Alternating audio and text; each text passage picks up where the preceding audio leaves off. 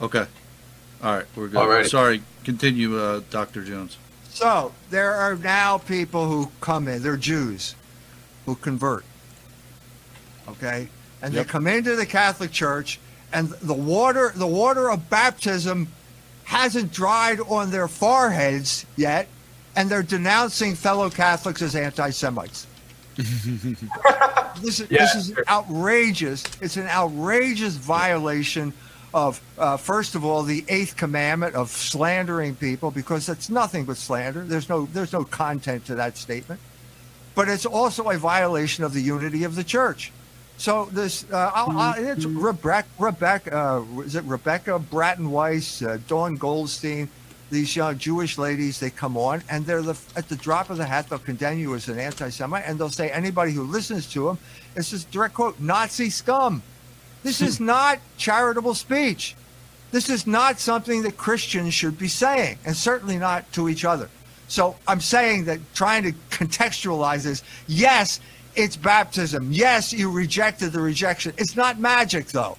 It's not magic, and it doesn't change. If you've got bad habits, you're going to have to work on your bad habits. And one of the worst habits that Jews have is calling anybody they don't like an anti-Semite. So if you become a Christian, you don't do that anymore. Dr. Jones, do you think it's possible to false conversion, convert to subvert? Yes. Now, I want to add something to this, because you raise a very important point here, Dr. Jones, and that is namely the development of the Jewish identity over the ages. And I noticed you spoke purely in theological terms, and don't get me wrong, everything you said I completely agree with. But what I want to add to that is that I believe that after the Jews rejected Christ, the ones that actually did, the Jewish identity developed further and started to mutate into the temporal realm even more than it already had. And this meant that Jewish identity developed and evolved to become a temporal identity in the same way that we would say German identity or Russian identity or Chinese identity or Japanese identity did as well. And having said that, I believe that if a Jew converts, from Judaism, because he's not just converting from a religion, he also carries a national identity as a Jew. And so the example I would give is, if a Protestant German converts to Catholicism and moves to Poland, yes, he's a Catholic, but he doesn't become a Pole. He still remains a German Catholic. He has to do more than just convert to Catholicism to become a Pole. Conversion. Right. And what does he have to do? What is the sine qua non of becoming a Pole? What is the most important thing you have to do to become a Pole? Well, he would have to learn Polish first of all. Absolutely. This is Logos. I'm saying this because I was in exactly the same situation in Germany. I go over there. I'm an American. I have this particular identity. In order for me to get along as a German, I have to learn German. Lots of Germans speak English. It's even worse now. You can hardly speak to a German. You have to arm wrestle with the guy to get him to speak German. Okay? But you have to speak the language. And that is because your identity is bound up with Logos. So that's Correct. what I'm saying here. This is crucial. So the point I was trying to make was that when a Jew converts to Christianity, that's sufficient for him to become a Christian.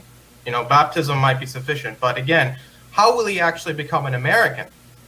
How will he? Well, he has to become loyal to America. And as you've already pointed out, I believe it, you said that it takes about 2 to 3 generations for one nation, a minority national, to assimilate into the majority host nation that he's in.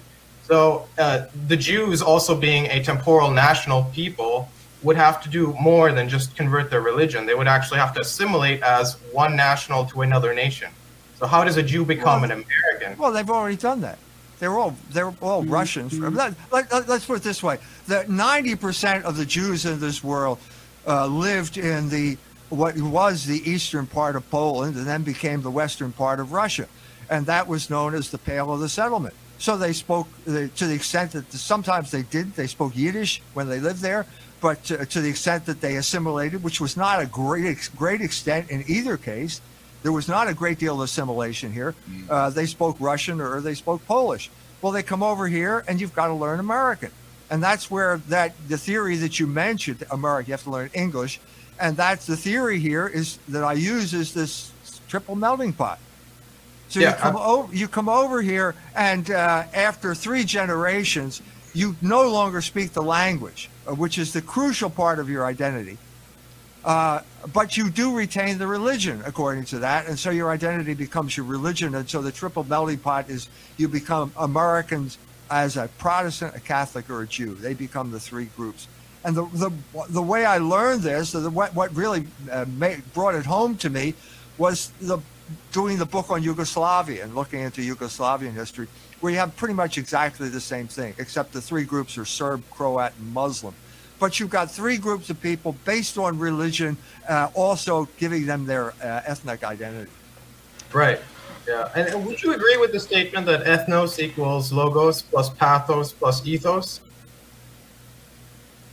Ethnos needs logos. Right, of course. Ethnos is based on logos. Okay, because if you go to a country, any of these countries in Africa, which were created in Berlin in 1880 something, they are all made up. Tanzania has 76 different ethnic groups, and the only distinguishing characteristic is the language. They all look exact. I mean, I don't. Maybe they don't. Not all Africans look the same. Some of them, like the Sudan, they seem to be darker, and Ethiopia, they seem to have some type of Indian characteristics. But in Tanzania, they all look the same to me. It all looks pretty much the same. They're all black, but they speak different languages. That's the basis for ethnic identity. It's the language you learn from your mother. So somebody brought this up to me in the chat, said that you mentioned that the reason why there's such a difference between Europeans, pre-World War II, obviously, Europeans, the people that built Europe, and Africa, was because the Europeans had a head start on Christianity and Catholicism. Is that what you said? Yes. I just gave a keynote address to a university in Nairobi, and I talked about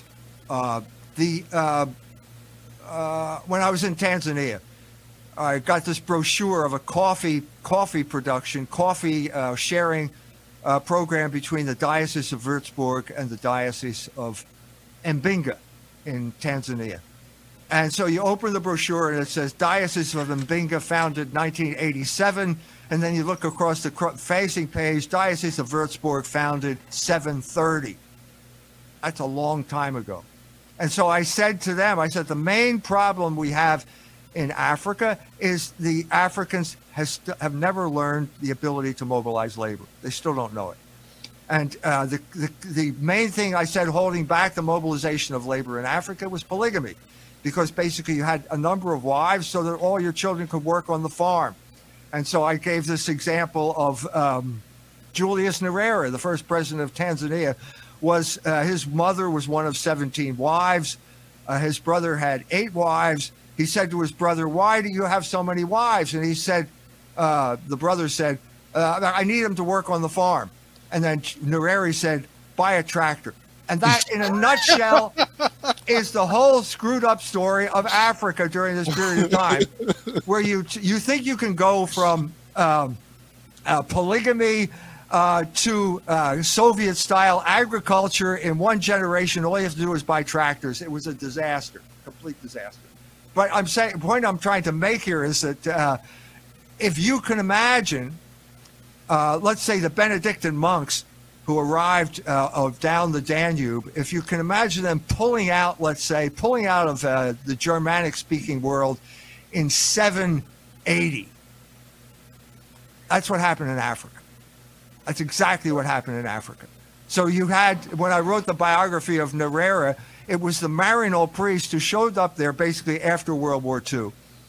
And then they are all Americans. They all have mechanical skills they don't even know. They build infrastructure, they build pumps, and so on and so forth. And then Julius Nyerere has got this crazy idea called Ujamaa socialism, African socialism. Some priest over there, Polish priest, told me there's only one thing worse than socialism, and that is African socialism. And the only thing worse than African socialism is Ujamaa socialism, which basically created, you had this infrastructure that the Marino priests built, a pump in the Ujamaa village of Kamuga. Okay, the pump is working, they irrigate, they're growing oranges, and then Julius Nyerere says, we don't need you anymore. Oh, yes, you do.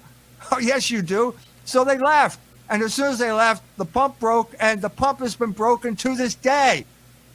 That's the story. That's the story of East Africa. So the difference is, what's the difference? It's 1,000 years of Christianity.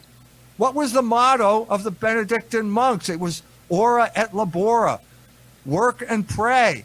And the Germans learned how to work. Believe me, they know how to work. So you don't believe that it has anything to do Work sets one scientifically? free. You think that it's totally spiritual and has nothing to do with physical. If it weren't for Christianity, scientific differences.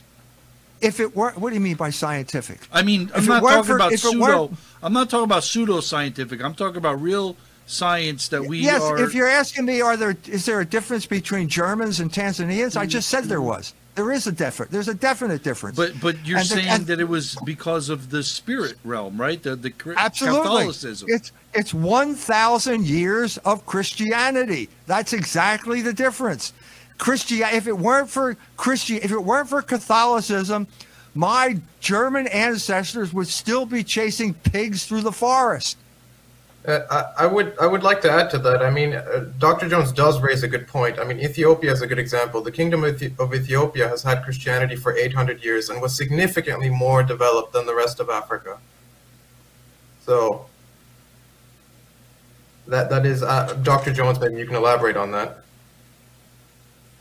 I think I feel as if I said pretty much all that I have to say at this point. Right. I mean, basically, yes.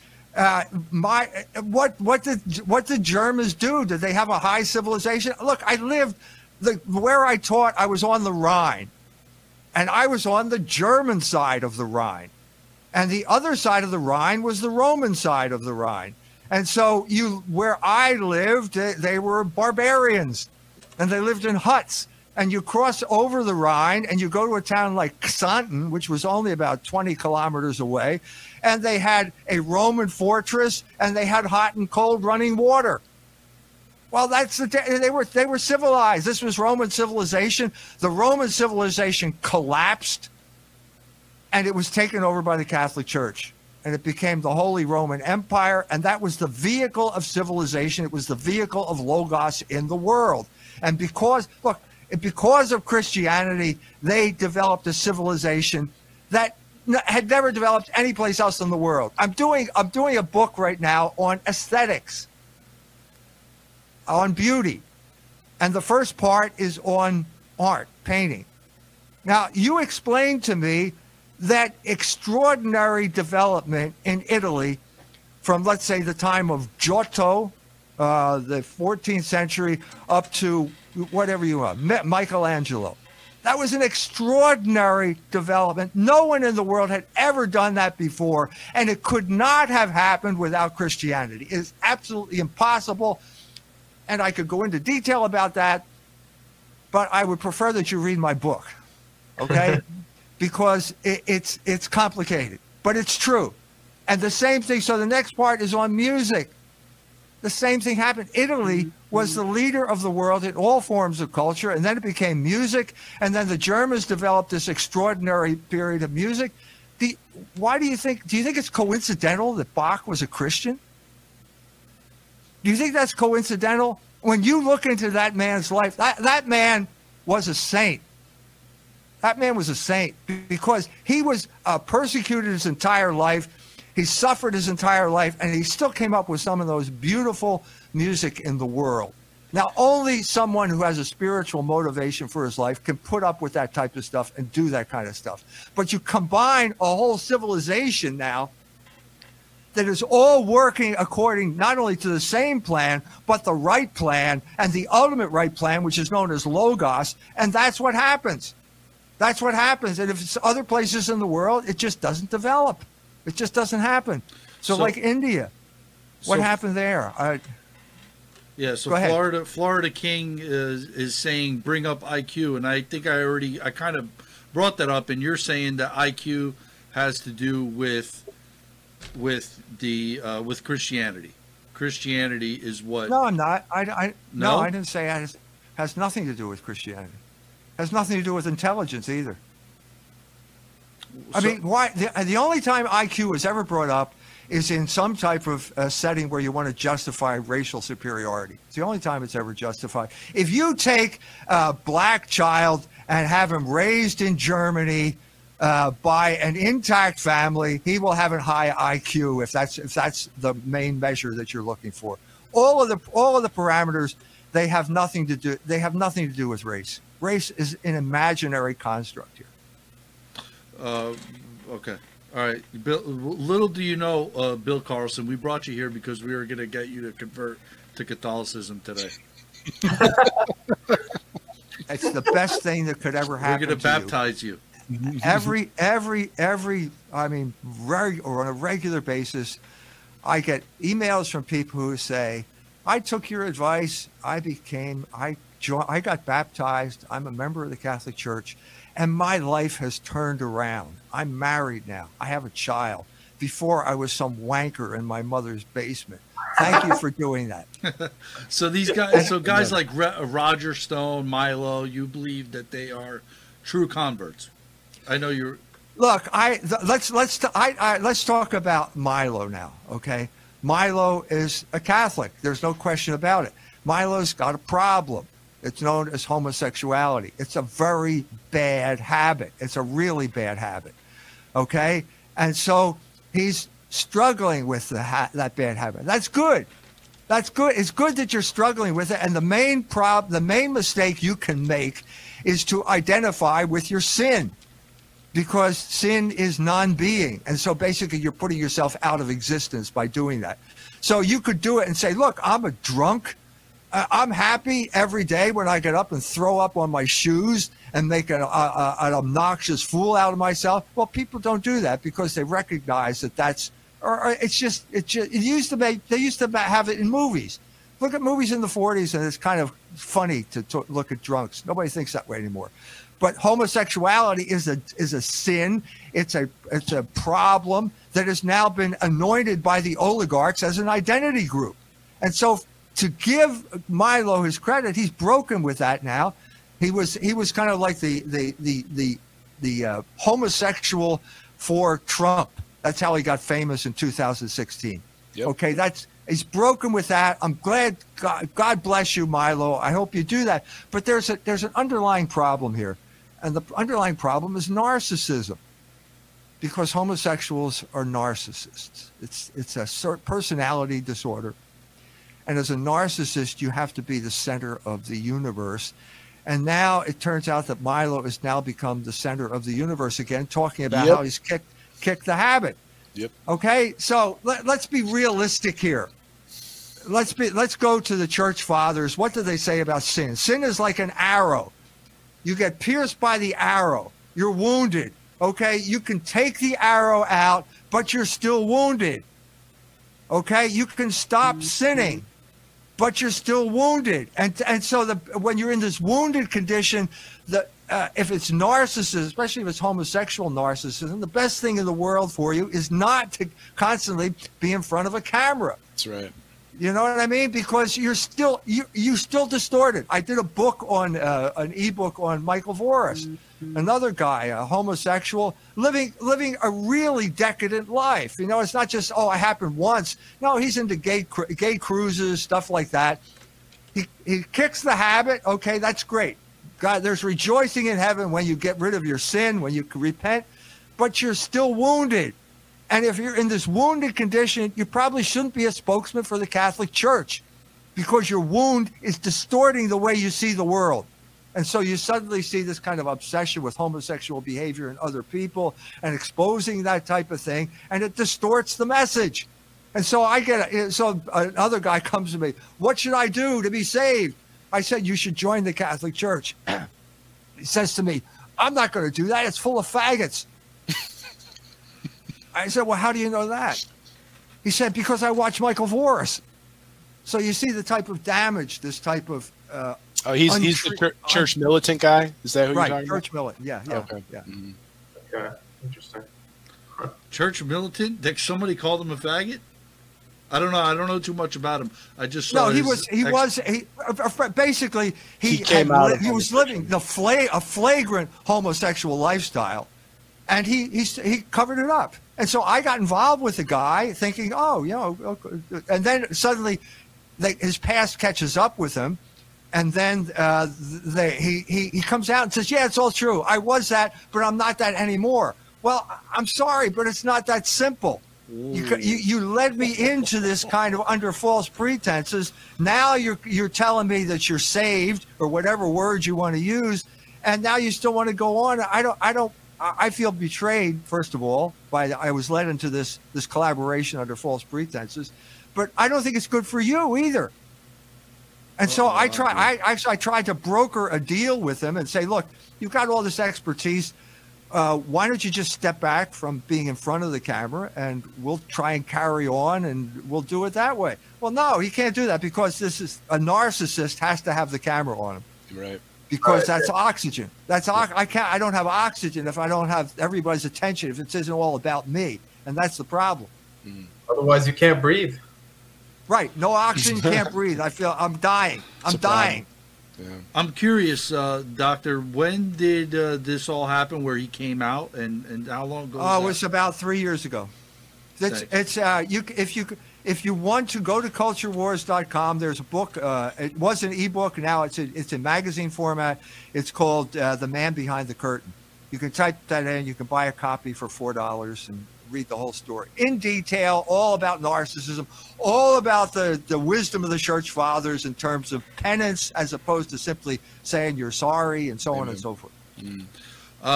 Okay, so somebody's asking me in the chat, Florida Kingoy, he actually asked me this in a message before to ask you. He said, speaking of homos, what does he think about Owen Benjamin blaspheming and calling the Trinity gay nearly every day? What do you think about that, Doctor? How can I approve of that? That's awful. It's awful to do. I've been on Owen Benjamin's show. I went to see his concert here when he gave that in town Hobart, not far from here. He's a very talented guy, big, strong, handsome guy. Could have been a movie star, but I don't know what happened. He's a Jew. He's got Jewish heritage, right? Look, DNA doesn't make you talk. It has no control over your vocal cords. Okay, this has nothing to do with any type of that type of thing. I don't know what it has to do with, but it may have to do with simply talking and talking and talking without talking too much, talking too much, like 3 hours a day without doing any research. I was on the show. He had his mother on the show with me to talk about Logos Rising. Well, maybe you should read it. Instead of just having your mother talk about it. She liked the book. Talk about your mom doing your homework for you. Take your mother's advice. She liked the book. Why don't you read the book and take a step back and stop making these outrageous, blasphemous, and ultimately stupid statements about the Trinity and about sacred things. Shouldn't do it. Yeah, absolutely. Why don't you, Fast Fist, why don't you get into one of the discussions you wanted to get into? Yeah, sure.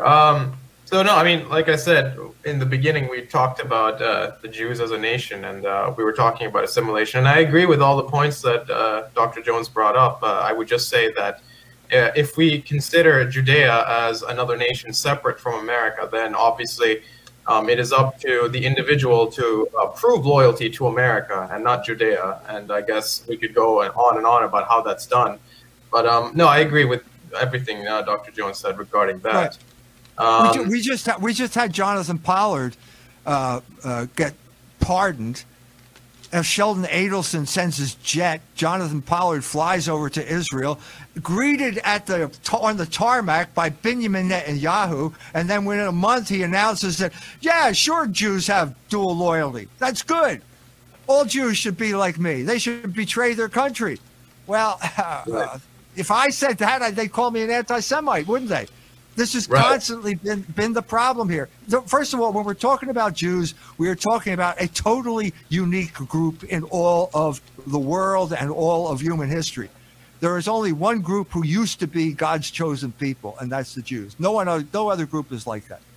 So there are all kinds of weird perturbations that go on there. And I think that basically they do have a dual loyalty problem. I think that is the problem here. And how are we going to deal with it? We have dual citizens in our Congress. That's the question. Yeah. Where is your loyalty? I just went on Press TV. I do the Iranians. I've been to Iran a number of times, and they're talking to me about the JCPOA, the nuclear agreement. Mm-hmm. And well, what do you think? What are the chances? I said, first of all, the only reason we don't have a JCPOA is because of three rich Jews, Sheldon Adelson, Paul Singer, and Bernard Marcus, who were big contributors to the Republican Party. And now the Democrats come in, and they can't quite seem to go back to an agreement that was created by Democrats, because now we have the Secretary of State, another Jew. I said, look, if we only had people who represented the American people instead of the Israel lobby, we might be able to come to some type of agreement here. Right. So, So a lot. what's the solution though? What's the answer to that? Conversion. That's So- the only answer.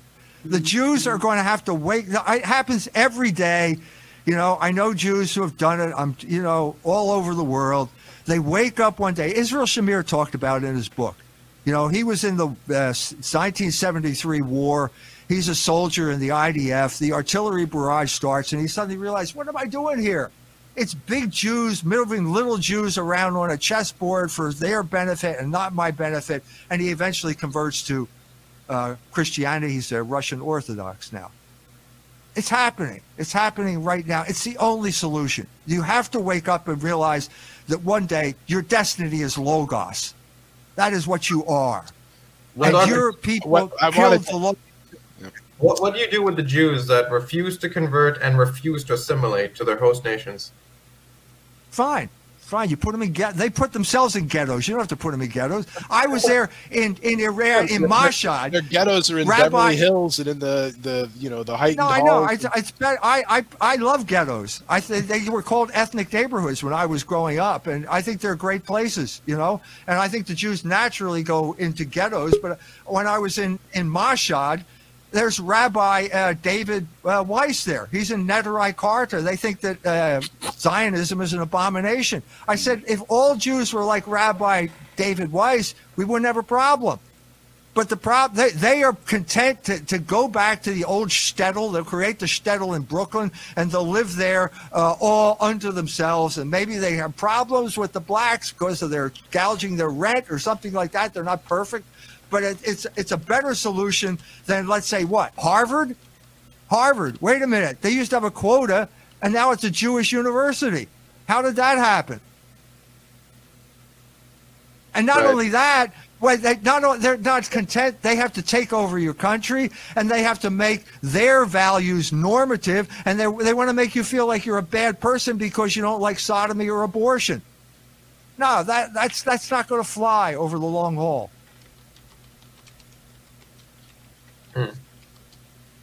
So basically, bring back Sikut Judaeus Non.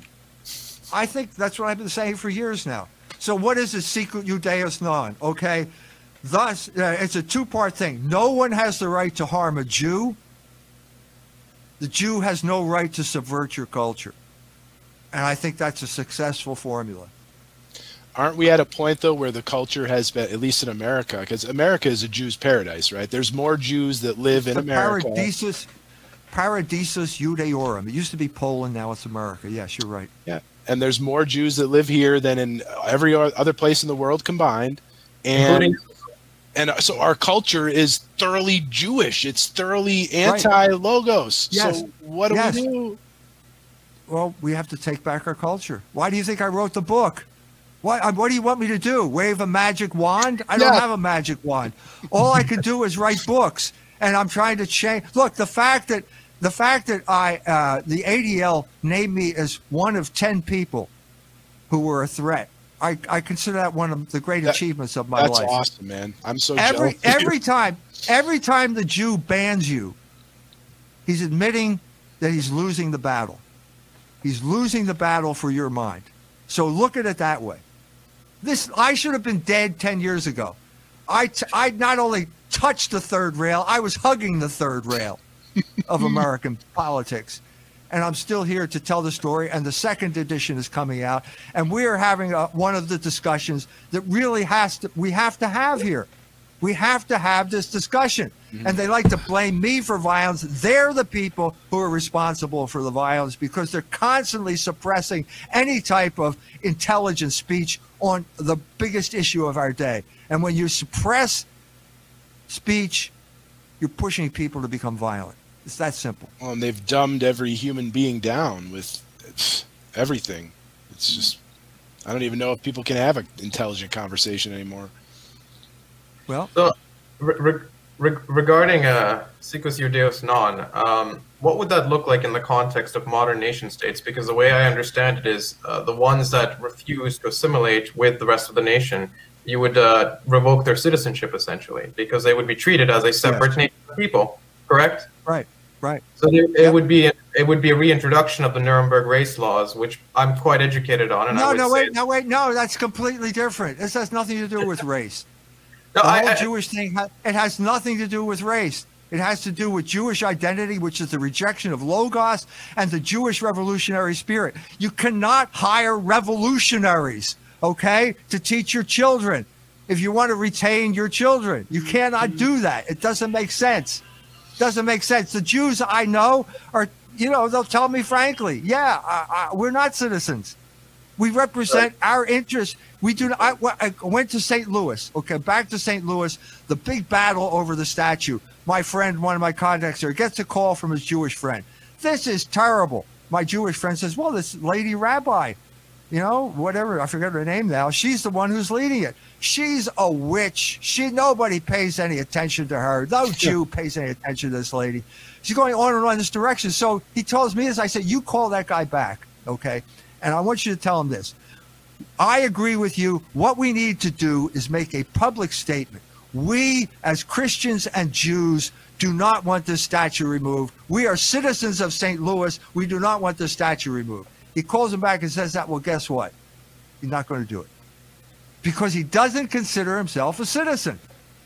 We have a distorted notion of what citizen is. It's basically anybody who's cannon fodder or joins the army or pay taxes is a citizen. That's not what a citizen is. Right. Okay, a citizen is someone who has a stake in the culture, is going to work for the perpetuation of the values that made this culture good in successive generations. You're not a revolutionary. If you're a revolutionary, you cannot be a citizen.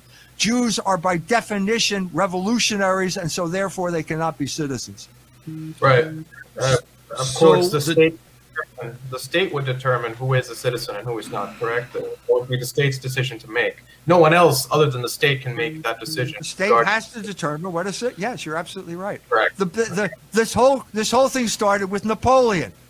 When Napoleon emancipated the Jews, he said to the Jews, are you willing to die? Are you loyal to France? And the Jew says, jusqu'à la mort, until death. Well, by the time Napoleon's coming back from Jena, he stops in Strasbourg, and all the people in Strasbourg are complaining because the Jews are now exploiting the Frenchmen because of their newfound citizenship. It all go from there all the way up to Jonathan Pollard. And you see a consistent pattern here of basically failed citizenship. So, E. Michael Jones, Dr. E. Michael Jones, who pardoned Jonathan Pollard? Donald Trump. All right, and this is the biggest beef that I hear from people with you is that you spent 4 years supporting, in one way or another, Donald Trump. Is that true or? Let me put it this way. Okay, Donald Trump shows up in South Bend, Indiana in 2016. And he gets the biggest crowd ever in South Bend, Indiana. Okay? And I said this when I wrote the article about this. I said, there are two things here. There are the people and there is Donald Trump. And the people are a wave, and Donald Trump is a surfer on this wave. Okay? So what we had was a massive protest against oligarchic rule. Yep.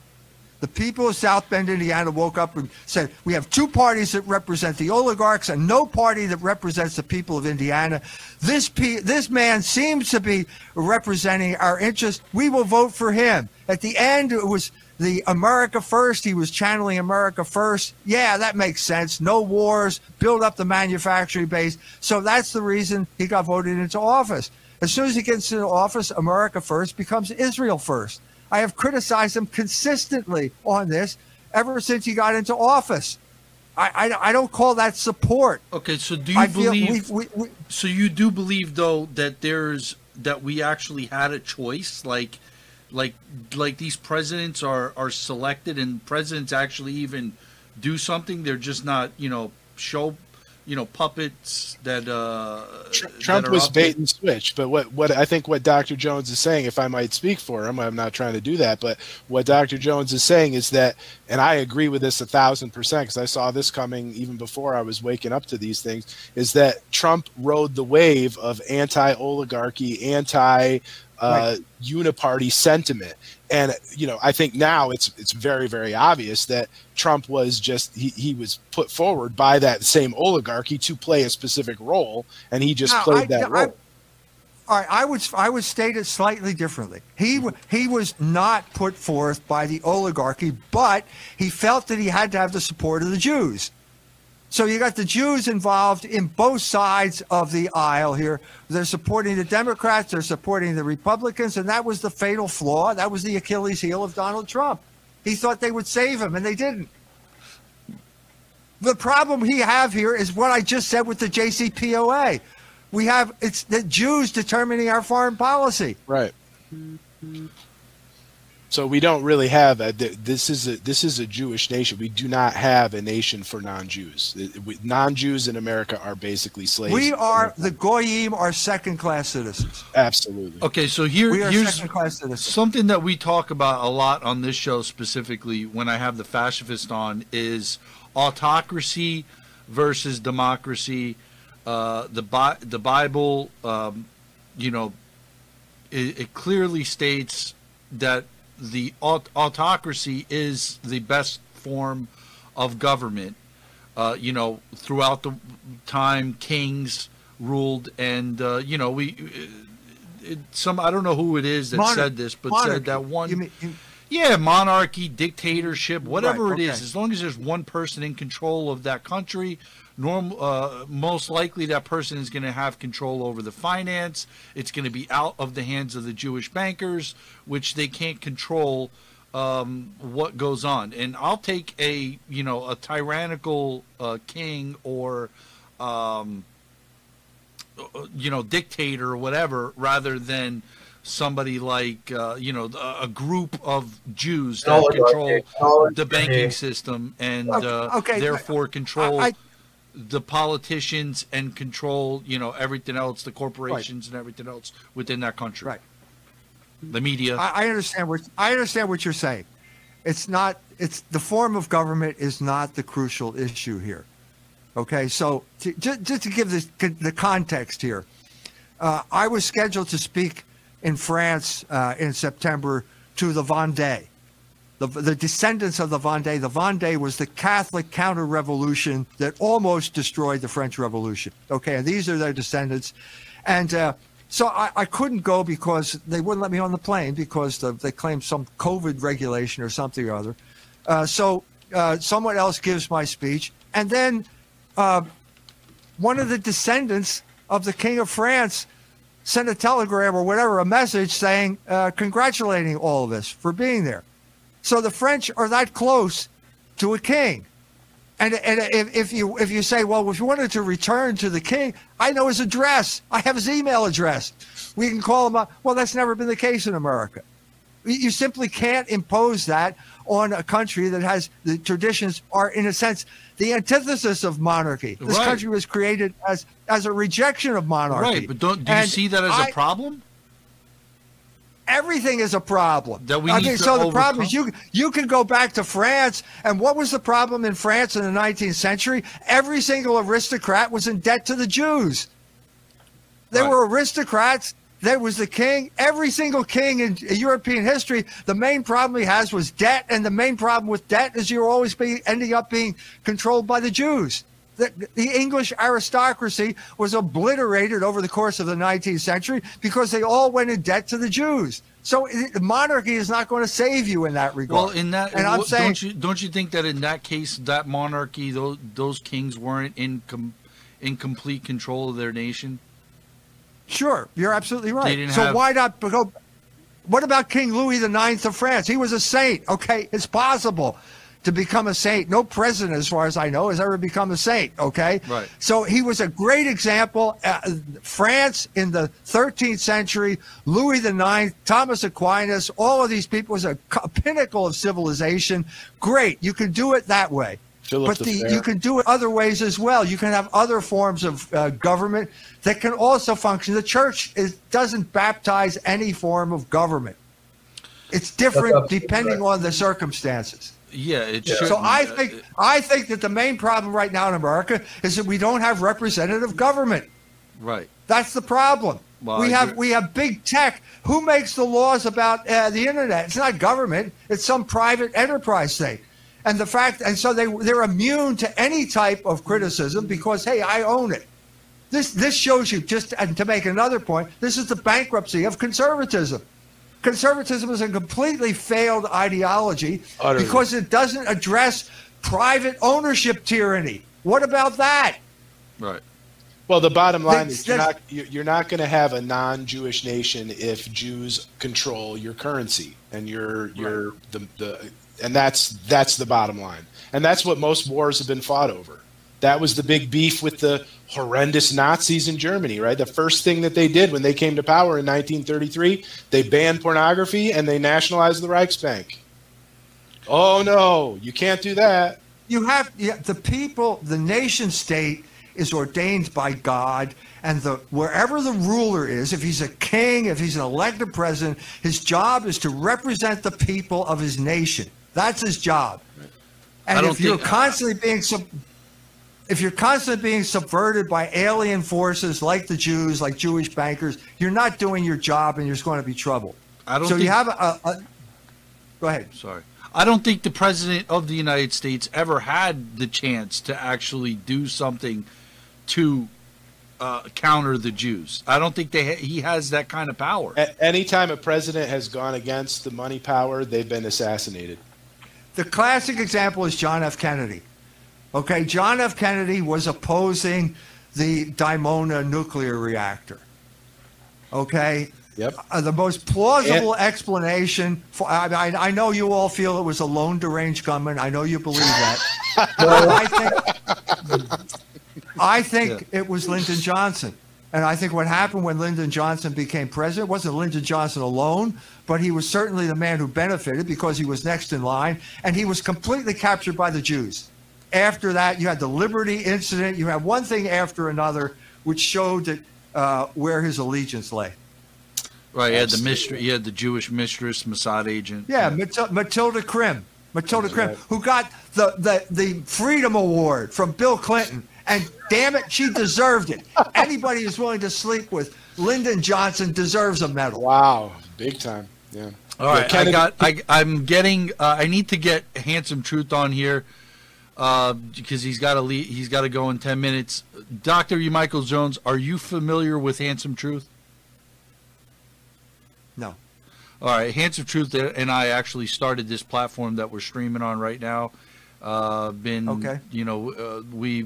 He runs the GDL. I look at him as the leader of the GDL, Goyen Defense League, and he's been wanting to talk to you for a while. I'm gonna get him on. He runs this show. He streams 3-4 times a week, and we're about to do a Name the Nose tour where we actually do activism and we dropped banners. We're going to be doing it for 2 weeks.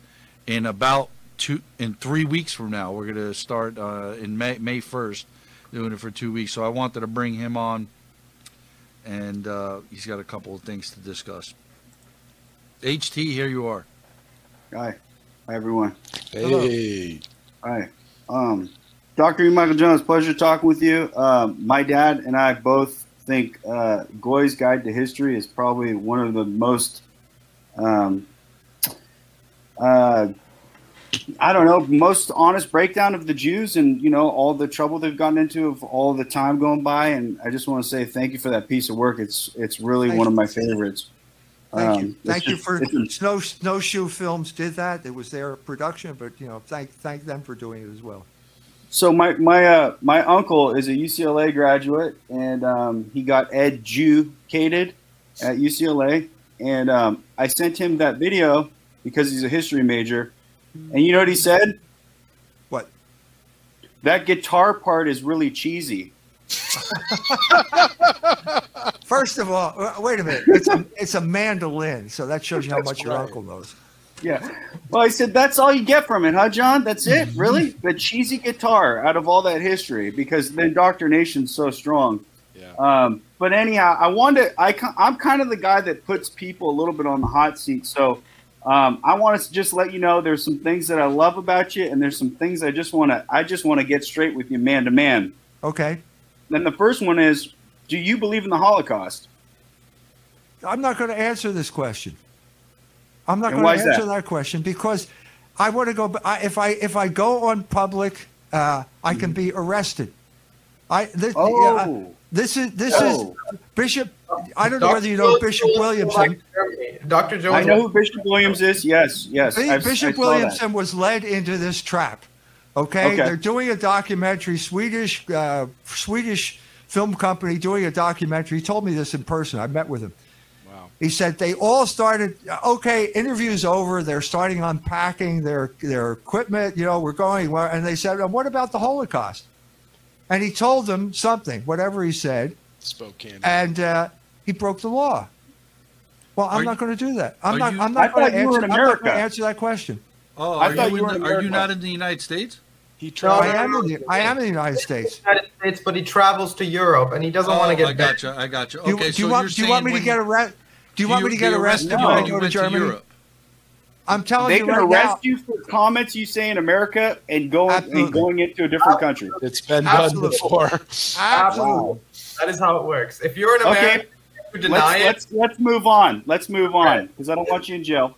Okay, some hot seat questions. Roy Cohn. Are you familiar with Roy Cohn? Yes. Okay, that would be Trump's mentor.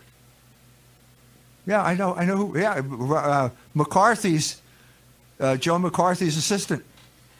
He was also like a kid toucher, a homosexual that died of AIDS, right? Yes. Yep. And then Trump's dad also built synagogues for Jews, right? If you say it, I'll accept. I don't know for sure, but. And Trump married his daughter off to a Jew, right? Right. And his sons are married to Jews as well. Okay. So I'm just wondering, with all that being said, and we have this guy Trump who flew with the Jewish pedophile Jeffrey Epstein, right? If you say, I think so. Yeah, I've seen pictures of them together. I'm just curious. So when I hear all that, and I hear him, go to AIPAC and tell us all this stuff, and grovel to the Jews, I'm just wondering, how did you, like, and the fact that you just pardoned Jonathan Pollard. I know you talked about that earlier, but what I'm wondering is, has it kicked in to you that Trump is a race traitor? First of all, I don't believe in race traitors. I don't use the word race at all. I think the word race is completely irrelevant to this discussion. But I tried to explain to you in that what I said just previously, how he represented something to people in America. And those people voted him for a reason. And then when he got into office, he was controlled by the Jews. And America first became Israel first. And I was disappointed But I mean, it doesn't change the fact that a vote for Trump was a vote against oligarchic control. That's what it was. Right. I'm just wondering, like, the same people that are like in his cabinet are the same people that write the Hollywood movies, right? Who are you talking about now? Like, Are you talking about Steve Bannon? Steve Bannon is an interesting case if you want to talk about that. I'm just saying the Jews write stories that pull on our heartstrings, right? What do you mean? Fiddler on the Roof? No, like Schindler's List? What are you talking about? Amistad, Schindler's List. Like, this is what they do, right? They know how they to control Hollywood. Yeah. Yes. Hollywood. So would you say that Hollywood, those Jews that control Hollywood, you don't think that there's some sort of script writing involved with politics? If you ask me, if you're asking me, did the Jews in Hollywood support Donald Trump? I'd say no. It was Likudnik. It was the Likudnik faction that supported Donald Trump, and that's not Hollywood Jews. They're left-wing Jews. I mean, the tragedy of American politics is basically everybody's got to be have the support of the Jews. They support both sides of the aisle. But if you're asking me if Hollywood supported Donald Trump, I'd say no. I don't think so. So two wings of the same bird. That's how I look at it. I agree with you. I think they are. And so we could choose either Hollywood Jews or Likudnik Jews. That's basically the choice of American politics. So what I'm wondering is, okay, you were talking about conversion, right? Yes. I personally, as a Christian, do not want people that sacrifice children, that push abortion on child murdering, that, you know, they murder children and they suck the baby penises of children. I do not want those people around me. I don't think that it's healthy for a nation. And if 109 different nations expelled these Jews over 1,030 times, are we saying that these guys were wrong and we should keep Jews in our nation? No, what you're saying is the Jews are sinners. Well, yeah, they are. And the point is that the church is here for sinners. So if you're saying that Jews, because they're sinners, they should not convert, I'm saying the exact opposite. Because they're sinners, they should convert. And Jews can be accepted into the Catholic Church. I've already explained to you the caveat about that, this kind of neo-conversoism where a Jew converts to Catholicism and is denouncing fellow Catholics as anti-Semites. That's wrong. But in principle, the Jew is a rejecter of Logos. And if the Jew rejects the rejection of Logos, then we can accept him into the Catholic Church without reservation. That has always been the teaching of the Church. Pope after Pope has said that. Right. But should the state still deny them citizenship if they do not assimilate? Because if they prove that they have no loyalty to America and they are still loyal to each other as the collective nation of Judea in the world, then should they be denied citizenship? Well, let's look at Jonathan Pollard.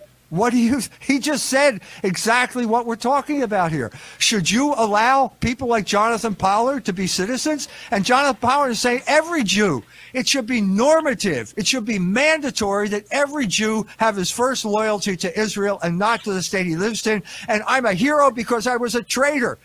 What do you think the presence of Benjamin Netanyahu on the tarmac said about traitors? He's praising a man who was one of the biggest traitors in American history. Well, we have to draw conclusions from that about citizenship. We have to. Oh, yeah.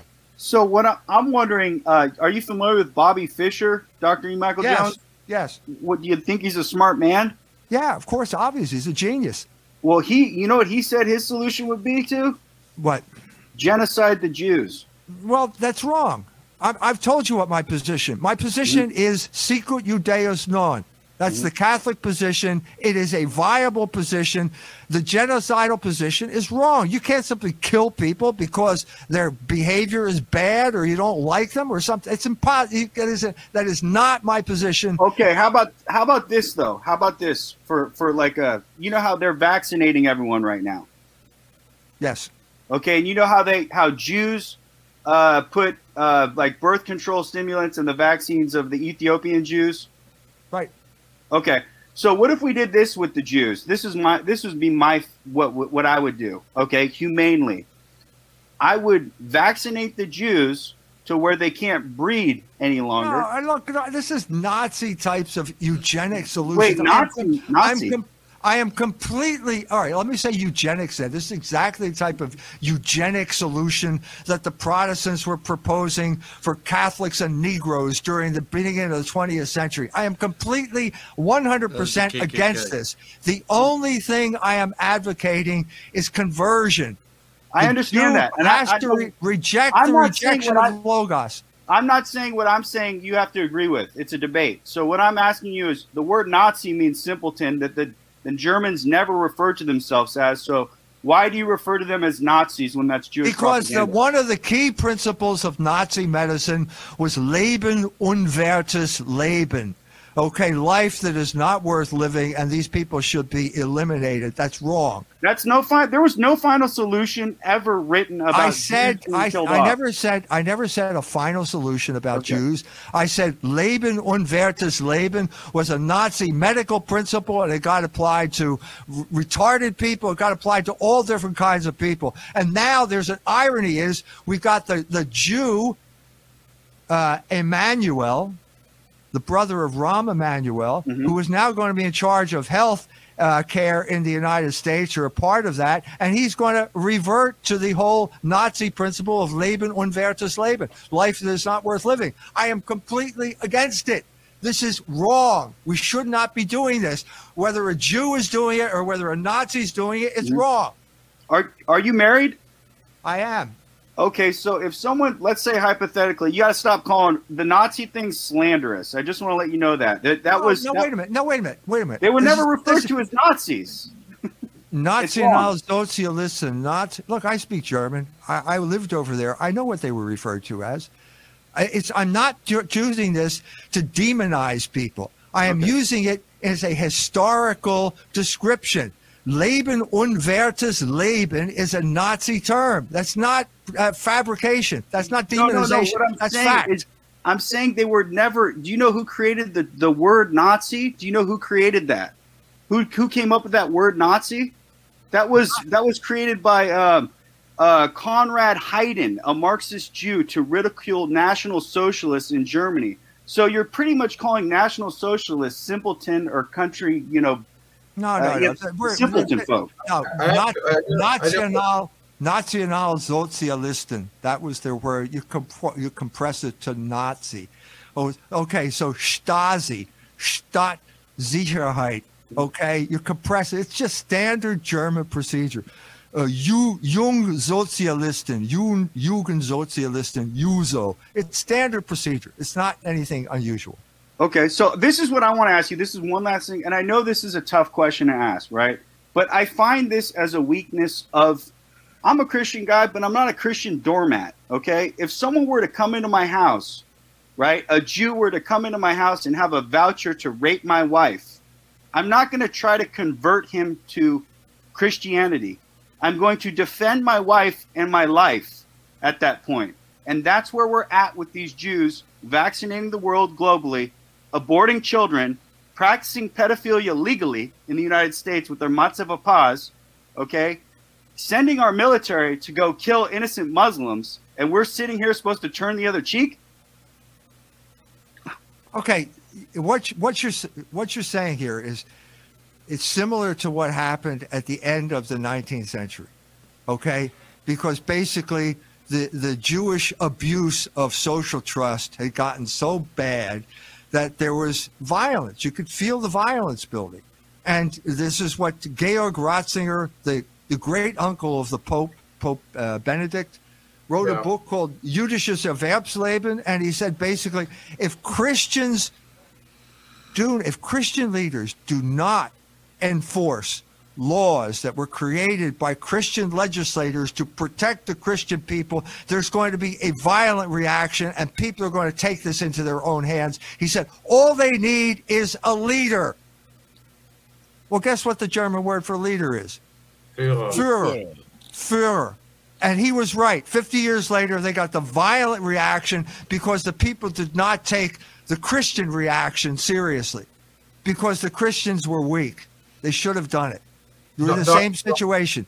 and in many ways, a much worse situation now than back then. What about Sabatian, the Sabatian Frankists, who said, this is the problem that we have with your ideology with converting Jews, is that no matter what, they always come back and they always do the same thing. It's like, when do we learn from this lesson? It's like that Sabatian, the Frankist, the Sabatian Frankist or whatever, he was he had to conform to be a Muslim. No, right? no. I'm sorry. You're confusing him with Shabbatai Zevi. Sabbatai Zevi. Sorry. Can I interrupt you for a moment? Because I want to go back on a topic that you guys were talking about before we move on to something else. On the question of Leben und unwertes Leben, I wanted to say that this idea, this philosophy that led to this was something that was already in the making long before National Socialism even came about. And this idea, by the way, which was also prominent in the Weimar Republic and even before that in the Kaiserreich, the presence of it in the Third Reich was actually diminishing as the Third Reich approached its end. Once the German people realized, for example, what they were doing with something like the T4 program, which is, of course, the euthanasia of the severely ill, mentally ill often, there was an outcry against it. And the outcry came from National Socialist Germans themselves. So the idea... Or Bishop Graf von Galen. This is what set him off. Graf von Galen was a German patriot, a massive figure in German history, stood up to Hitler. What set him off? It wasn't the invasion of Russia, because he thought it was a good idea to invade Russia because it was run by communists and Bolsheviks. It was the whole euthanasia program that set Graf von Galen off and turned the Catholic Church against the Hitler regime.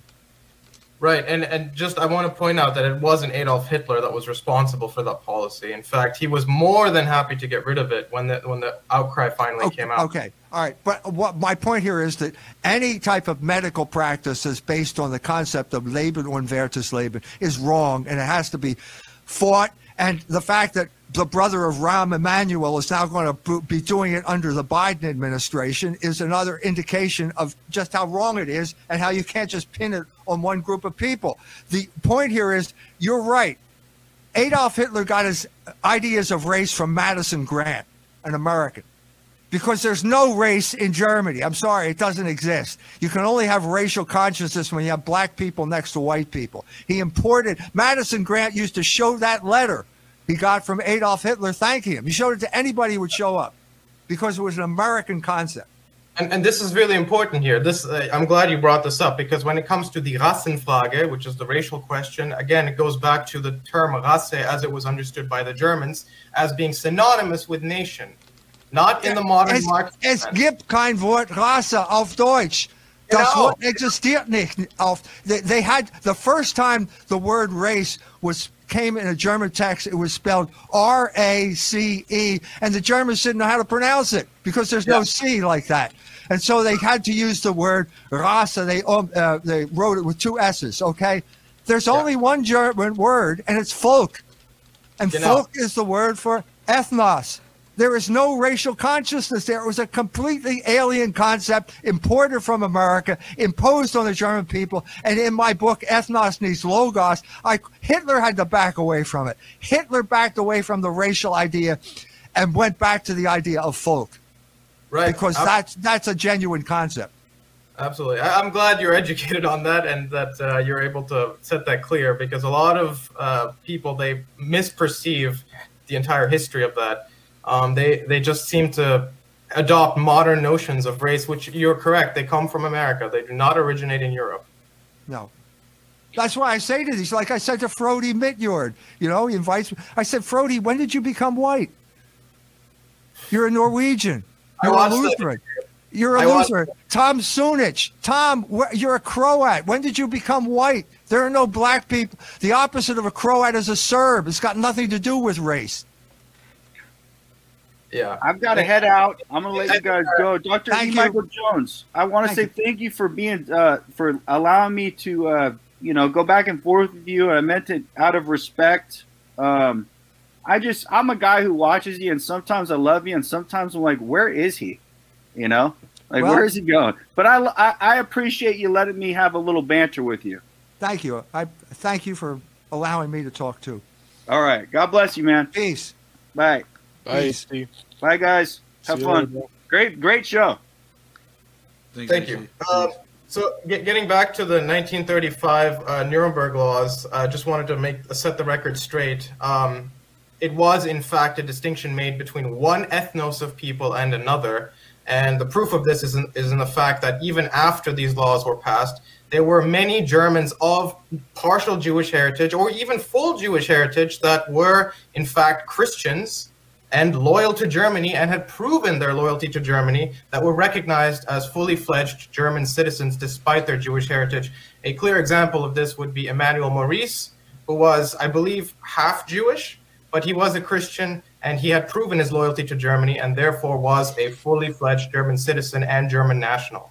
So this proves that the Nuremberg race laws were not in the way that we understand race today, which again is an American Marxist concept. It's not the European national idea whatsoever. No, it's not, and it's not going to work in Europe. It's incompatible. It doesn't make any sense.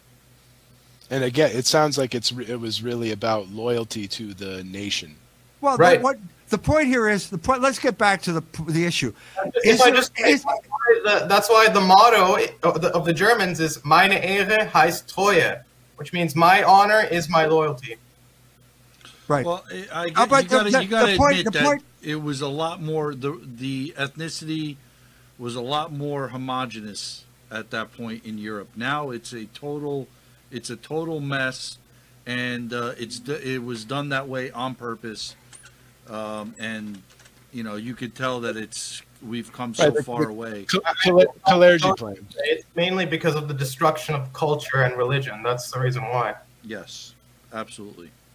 That was the Jews' plan from the beginning, from 1776, I believe. That's what we talk about all the time. Sorry, Doctor. Now Go ahead. That's an interesting topic to get into next regarding the foundational principles that America or the American Republic was built on, because the entire philosophic foundation that America was built on was in direct opposition to the old European order. Maybe we can get into that a bit. I think that would be an interesting topic to cover.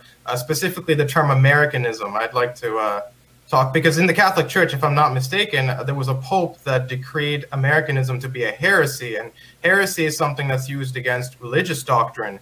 So Americanism might be talking about America as a religious identity rather than a national identity or an ethnic identity. Right. Yeah, there's a professor from Yale, some Jewish professor, and he said, Americanism, the world's fourth great religion. America, the world's fourth great religion. That he's obviously talking about that topic. If you're talking about American Catholics, Pope Leo XIII condemned Americanism in his encyclical Testem Benevolentiae, because there were, look, it's immigrants coming over. I'm half Irish and half German, and especially when the Irish came over, they felt inferior, and so you want to move up the ladder. You don't want to be live in this ghetto. My great aunts worked as maids in the houses of the rich WASP Protestants in Chestnut Hill and Bryn Mawr, places like that. So you want to move up, you want your children to be better, and so you decide you're going to go along. Well, how far are you going to go along? Are you going to start saying that the church is incompatible with American democracy, and therefore we should make the church into a democracy? Well, that's where Pope Leo XIII drew the line. That has been the Achilles heel of the Catholic Church in America to this day. To this day. You've got the Jesuits now, America Magazine. Their total dedication to the oligarch agenda. Total dedication. Whether it's vaccines, whether it's usury, whether it's sodomy, total dedication. They've completely sold out their Catholic faith. And why is that? Well, because of America. That was the crucial transitional moment. And now you've got a Jesuit who's Pope, who's being led around by these Jesuits, and he doesn't know, he doesn't understand, but it's Americanism. That's the problem here. Problem with the Catholic Church. Is it true that he's pushing the vaccine too? Yeah, I think I think you could say that. I think you could make that claim. I think it's a horrendous mistake. First of all, it's not a vaccine. And this is the problem. Right. I called it historical Thomism, basically, where the theologian takes this concept from the Platonic realm of ideas and says, vaccine. Well, that's not what it is. Right. You're using that word. It's a totally experimental drug that modifies your RNA. Why is that a vaccine? Shouldn't even be talking about that way. But if you take that as your premise, you're going to end up with a certain conclusion. You shouldn't put it in the premise.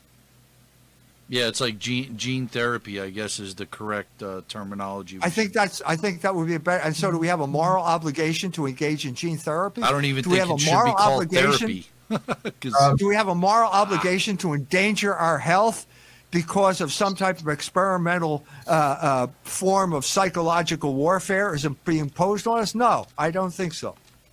Dr. Jones, have you ever read the book called Amerika und der Amerikanismus? It was written in 1927. Then this would be a book recommendation I would give you. It was written by a person named Eugene Diedrich. Oh, sorry, no, that's not the author. That's the publication. Adolf Hallfeld is the author, and this is what the front cover says. It's supposed to be the counterpart to Henry Ford's The International Jew. And it says, this book, written by a German in America, speaks about the redeeming word. The European, especially the German culture, which is bound by tradition, is threatened with destruction by America, which is founded upon materialism and machinations of life. Rationalization, according to the American model, is the trump card, regardless of whether it kills the human soul in the human being. The book is the result of years of expert knowledge of the economic conditions and the mentality of the American people. Whoever reads this book shall become immune to those who preach Americanism. And I think this book is actually very helpful because this was written in 1927. So this is during the Weimar Republic. And this is, again, a German that's visiting America, and he's comparing what he's seeing in America with what he's seeing in the Weimar Republic, because he clearly sees that the Weimar Republic is heavily influenced by Jewish America. Right. Yeah, it sounds like a good book. It sounds like the type of critique that existed before World War II and doesn't exist anymore because of the ruthless social engineering of the German people, which I cover in detail in Logos Rising. There's a chapter there on Werner Heisenberg and Jewish science, which goes into the whole ruthless sexual corruption, demoralization of Germany after World War II. Yeah. Heaven help us all. Yeah. And the whole world. I mean, World War II was the triumph of the Jew over the world. It was supposed to happen in World War I. World War II was one last try to just resist. And World War II was the extension of World War I. If you want to talk, World War I was incited by Winston Churchill because Germany had surpassed England in all areas of economic production because they rewarded labor more so than the English did. The English realized they were losing on the war in terms of control of the mind, especially in economics. And so Winston Churchill lured the Germans into a war. Winston Churchill was a pawn of the Jews. Yep. His father died 80,000 pounds in debt to Natty Rothschild. The Jews forgave that debt, but they captured Winston as a result. He always represented Jewish interests. Yes, he did. Yeah, he was a pawn of a little group called the Focus Group. I think they were the ones that were basically pulling his strings. That's why he was a drunkard too, because he knew that he had many flaws. But one of the most severe was an inability to stay out of debt, and so at crucial moments, the Jews would bail him out. Lord Strakosch, David Irving pointed this out in one of his books. Yeah. I mean, you could argue the UK has been totally under control of Jews probably since the founding of the Bank of England, 1694. Well, Barbara Tuchman wrote a book called The Bible and the Sword about British, Judeophilia, philo-Semitism. She traced it to the Wycliffe translation of the Bible. I think the crucial moment came in the beginning of the 19th century when the Rothschild family set up Nathan in London. And Nathan bet on the pound, on the console, and had advance information that Napoleon had lost. He made a killing The British were so jubilant that they all wanted to build palatial country houses, and they all borrowed money from the Jews to build the houses, and they all ended up losing their ancestral country homes over the course of the 19th century. That's a much more plausible explanation, as far as I'm concerned. It explains Winston Churchill as well. Yeah. All right, so I got one last question on my part. I don't know about you guys, but one last question. Russia and Putin and the whole, what do they call that? Eurasianism, and them promoting degeneracy and pedophilia in their enemies' countries like Ukraine and other countries that border them, but not in their own countries, and then calling themselves Orthodox, an Orthodox Christian nation, I guess.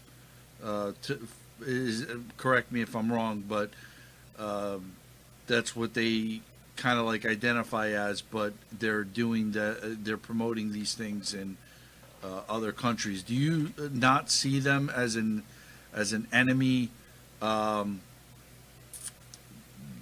the United States and No. a threat to like move over to this like a different kind of world let's put it this order, way. and with Russia, Israel, and China being at the head?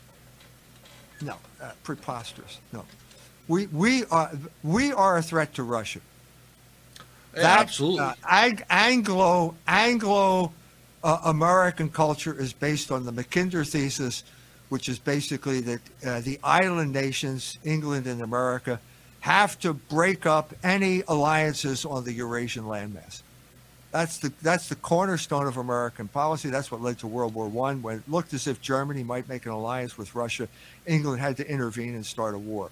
That is the keystone. That's the fundamental principle we have to understand.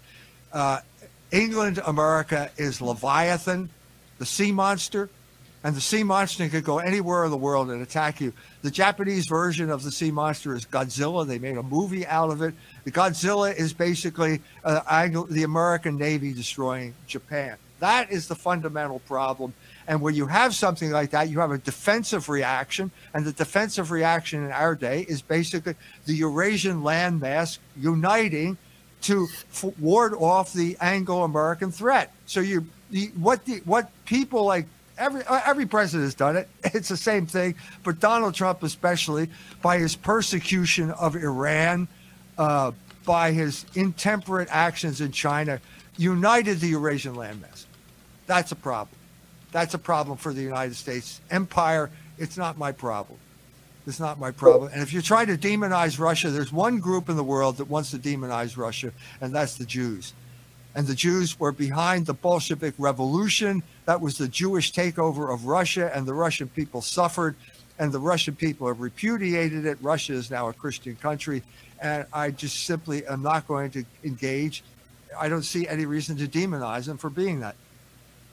So you don't think Jews control Russia at all right now? Let me put it this way. The whole point of Boris Yeltsin was to stay drunk long enough to let Jeffrey Sachs and the Jewish oligarchs loot Russia. Yep. And what happened is the creation of eight Jewish oligarchs that did basically that. And Putin comes to power knowing that, and he's got to break their power, but he's a politician. And so it's never going to be this kind of complete break. It's kind of like a half-hearted thing. If you go along, I'll let you be a Jewish oligarch. And that's sort of the mixed situation. It's an unsatisfactory situation, but that's what it is. So you think the things that he has to compromise on is things like, anti-nationalism, locking up nationalists, and then also like Holocaust denial laws and things like that? I think he compromises on certain things, yeah. I think that the crucial issue is going to be now the Ukraine. Are they going to allow those Russian nationals living in the eastern part of the Ukraine and the Donbass, are they going to allow them to be persecuted? It's a situation very similar to the one that Hitler found himself in after World War I. Mm-hmm. Yeah. So in summary, what you're saying is that America is carrying on the old British Empire policy of balance of powers and Controlling the sea lanes. right. Controlling the sea lanes is their recipe for world power. If there's a railroad that goes from Shanghai to Rotterdam, you've just negated the necessity of the sea lanes. That's the big problem. This is precisely why now the Biden administration is trying to block Nord Stream 2, which is going to be a gas pipeline uniting Russia and Germany. What do they want? They want liquefied gas being delivered by ships because they control the sea lanes, and that makes Germany completely dependent on the American Navy. The same thing happened in World War I with the Kaiserreich, because the Kaiserreich wanted to build a railway to Baghdad, and Britain had a huge issue with that. That was actually one of the prime motivators to destroy Germany. It wasn't. A lot of people say, "Oh, it was to create Israel," and that was the sole reason. It was all about Zionism, all about. It's actually not true. It was also because Germany was genuinely becoming a threat to the British Empire with the Baghdad railway. Right, and that was, in a sense, uniting the Eurasian landmass. Right. If you have a railroad from Berlin to Baghdad, that's uniting that landmass, and that's a threat to English hegemony over the waves. Mm. And it's Jewish because the Rothschilds owned England, as you pointed out. That's right. That's right. After Napoleon. And they wanted a war, and it's you can't understand politics without talking about Jewish influence. I mean, Hitler did say it was a conspiracy of Juden und Nicht-Juden, so there were obviously non-Jews involved as well. There's never been a movement that did not have. There's never been a Jewish movement that did not have non-Jews involved, and Bolshevism is the classic example. Or You don't have to have 100% Jewish participation in order to have a Jewish movement. Neoconservatism, another example. Yeah. Freemasonry. There's another. There are any number of examples we could come up with. Yep. Harvard University. What's your thoughts on what's the guy's the Orthodox Christian Brother Nathaniel? Yeah, Brother Nathaniel. What's your thoughts? Brother Nathaniel Katner. Brother Nathaniel is a man without guile. That's what Jesus said of Nathaniel. Good answer. He's a true Israelite. He is a man without guile. Good answer, Dr. Jones. All right. So my question, I got one more question. I actually forgot about. You keep saying you got one more question. Oh, we'll have hundreds of questions as long as you're willing to entertain them. So I heard you say at the beginning of the show, the Jews are God's chosen people. Now, do you believe that they were the chosen people of God were the ethnic Ashkenazis that call themselves Jews today? They're not Hebrews. No, they're not Semites. Ashkenazis are a Turkic race. They proved this in the Genome Project that they have no connection with the Semites. When I said, let me put it this way. The Jews are God's chosen people. That has never been revoked. But the point here is that we no longer believe in a chosen people. Right. Once the Catholic Church is established, the Christians are now the children of Moses. There is no such thing anymore as a sacred ethnic group. That idea has completely vanished from history. It's been replaced by the church, which includes all people who accept Jesus Christ through baptism. Amen. So you believe that the spirit of the Jew was there at Judea during the time of Christ. Those were the ones that persecuted him, the Pharisees, the Sadducees, and even those the Jews killed Christ. The Jewish revolutionary spirit. He wrote a book about it. They chose Barabbas. Barabbas was a revolutionary. You had a choice here. This is the Jewish people did this. What do I mean by the Jew? Does that mean every Jew in Jerusalem did it? No. Did the Blessed Mother yell, "Crucify him"? No. Was she Jewish? Yes. Okay. I'm talking about the Jewish people is a political entity that is mobilized for political effects, and they cried, crucify him. They killed Jesus Christ, and they chose Barabbas in his place. And because of that, their identity became the Jewish revolutionary spirit. That's what we're talking about, at the turning point in human history. Right. And through a democracy, right? A democracy crucified Jesus Christ, a Jewish democracy? No, it was a theocracy. It was a theocracy? Right. Well, when Pilate asked the crowd, "Who would you like me to release?" and the majority They voted. They cast their ballot. They voted. It's our backhanded slap to democracy. That's one thing that we do here. We like to bash democracy, Dr. Jones. Yeah, I understand. I got that impression about We're not fans. 45 minutes ago. Did you want to get into the marriage discussion, Fast Fist, or did you want to ask him that? I don't know how much time Dr. Jones is willing to Listen, still. we've been going on. We're closing in on 2 hours. Yeah. Usually after 1 hour, I start hallucinating and Well, saying thank you. absolutely ridiculous shit that I always regret. Well, So I think it's better if we cut this off. If you keep me on any longer, I'm going to say something I'll be sorry I ever said. So no, that's fine. Let's Thank you quit for while 2 we're ahead. hours. I think we had a great discussion. This has been wonderful. No Thank hold you. barred. I'm grateful that we had this opportunity. Me too. I And, would- thanks Me for too. giving it to us. One more thing. Dr. Jones, would you be willing to come back on at a future time? Yes, I'd be happy to. Would Thank love you. to have you on. Thank you so much. So much. Wow. My pleasure, gentlemen. It was a great discussion. Thank you for having me. Thank you, Thank you. Dr. Coming on, Michael Dr. Jones. God Appreciate bless it. you. Godspeed with your work. We love you, man. Yes, sir. Thank you. God bless. Take care. Peace.